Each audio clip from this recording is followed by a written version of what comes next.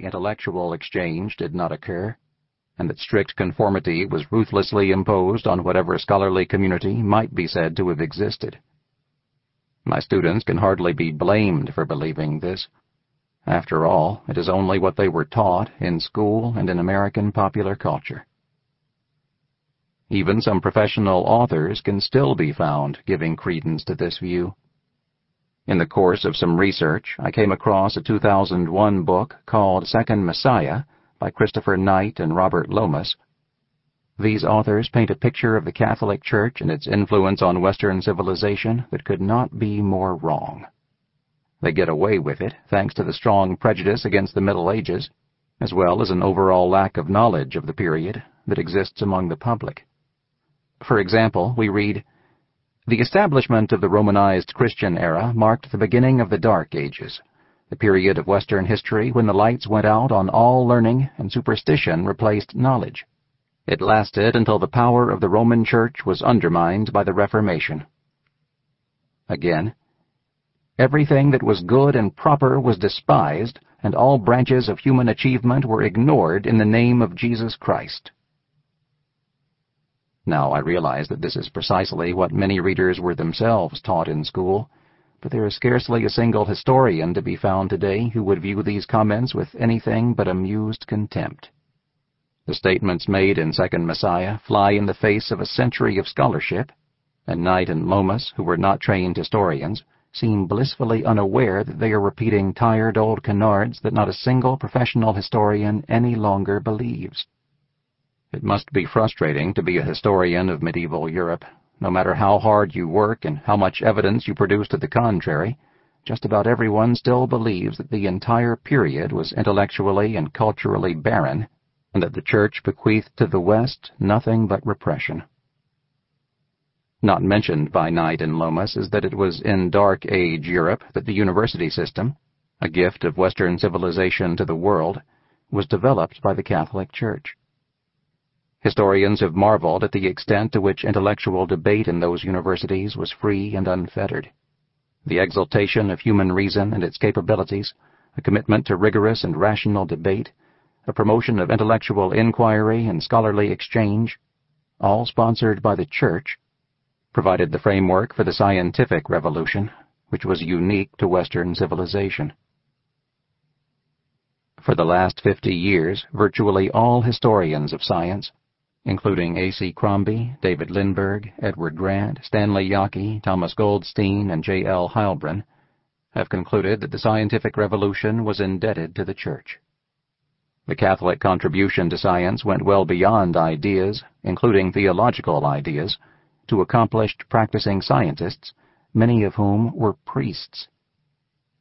For example, Father Nicholas Steno, a Lutheran convert who became a Catholic priest, is often identified as the father of geology. The father of Egyptology was Father Athanasius Kircher.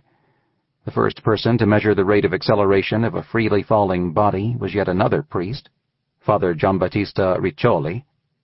Father Roger Boscovich is often credited as the father of modern atomic theory. Jesuits so dominated the study of earthquakes that seismology became known as the Jesuit science. And that is far from all. Even though some 35 craters on the moon are named for Jesuit scientists and mathematicians, the Church's contributions to astronomy are all but unknown to the average educated American. Yet, as J.L. Heilbron of the University of California at Berkeley points out, the Roman Catholic Church gave more financial aid and social support to the study of astronomy for over 6 centuries, from the recovery of ancient learning during the late Middle Ages into the Enlightenment, than any other and probably all other institutions. Still, the Church's true role in the development of modern science remains one of the best-kept secrets of modern history. While the importance of the monastic tradition has been recognized to one degree or another in the standard narrative of Western history, everyone knows that the monks preserved the literary inheritance of the ancient world, not to mention literacy itself, in the aftermath of the fall of Rome. In this book, the reader will discover that the monks' contributions were in fact far greater. One can scarcely find a significant endeavor in the advancement of civilization during the early Middle Ages, in which the monks did not play a major role. As one study described it, the monks gave the whole of Europe a network of model factories, centers for breeding livestock, centers of scholarship, spiritual fervor, the art of living, readiness for social action. In a word, advanced civilization that emerged from the chaotic waves of surrounding barbarity. Without any doubt, Saint Benedict, the most important architect of Western monasticism, was the father of Europe. The Benedictines, his children, were the fathers of European civilization. The development of the idea of international law, while at times tenuously associated with the ancient Stoics, is often attributed to the thinkers and rights theorists of the 17th and 18th centuries. In fact, however, the idea is first found in 16th-century Spanish universities. It was Francisco de Vitoria, a Catholic priest and professor, who earned the title of Father of International Law. Faced with Spanish mistreatment of the natives of the New World, Vitoria and other Catholic philosophers and theologians began to speculate about human rights and the proper relations that ought to exist between nations. These Catholic thinkers originated the idea of international law as we understand it today. Western law itself is very largely a gift of the Church. Canon law was the first modern legal system in Europe, proving that a sophisticated, coherent body of law could be assembled from the hodgepodge of frequently contradictory statutes, traditions, local customs, and the like, with which both church and state were faced in the Middle Ages. According to legal scholar Harold Berman, it was the Church that first taught Western man what a modern legal system is like. The Church first taught that conflicting customs, statutes, cases, and doctrines may be reconciled by analysis and synthesis. The idea of formulated rights comes from Western civilization.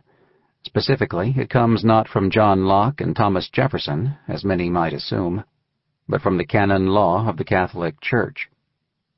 Other important legal principles associated with Western civilization can also be traced back to the Church's influence, as churchmen sought to introduce rational trial procedures and sophisticated legal concepts in place of the superstition-based trials by ordeal that had characterized the Germanic legal order. According to old economic histories, modern economics comes from Adam Smith and other economic theorists of the 18th century. More recent studies, however, emphasize the importance of the economic thought of the late scholastics, particularly the Spanish Catholic theologians of the 15th and 16th centuries. Some, like the great 20th century economist Joseph Schumpeter, have even gone so far as to call these Catholic thinkers the founders of modern scientific economics. Most people know about the charitable work of the Catholic Church, but what they often don't know is just how unique the Church's commitment to such work was. The ancient world affords us some examples of liberality toward the poor, but it is a liberality that seeks fame and recognition for the giver, and which tends to be indiscriminate rather than specifically focused on those in need. The poor were all too often treated with contempt, and the very idea of helping the destitute without any thought to reciprocity or personal gain was something foreign. Even W.E.H. Lecky, a 19th-century historian highly critical of the Church, admitted that the Church's commitment to the poor, both its spirit and its sheer scope, constituted something new in the Western world and represented a dramatic improvement over the standards of classical antiquity. In all these areas, the Church made an indelible imprint on the very heart of European civilization and was a profoundly significant force for good. A recent one-volume history of the Catholic Church was called Triumph, an entirely appropriate title for a history of an institution boasting so many heroic men and women and so many historic accomplishments.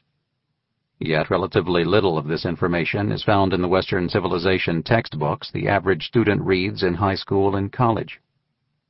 That, in large measure, is why this book was written. In many more ways than people now realize, the Catholic Church has shaped the kind of civilization we inhabit and the kind of people we are. Though the typical college textbook will not say so, the Catholic Church was the indispensable builder of Western civilization. Not only did the Church work to overturn the morally repugnant aspects of the ancient world,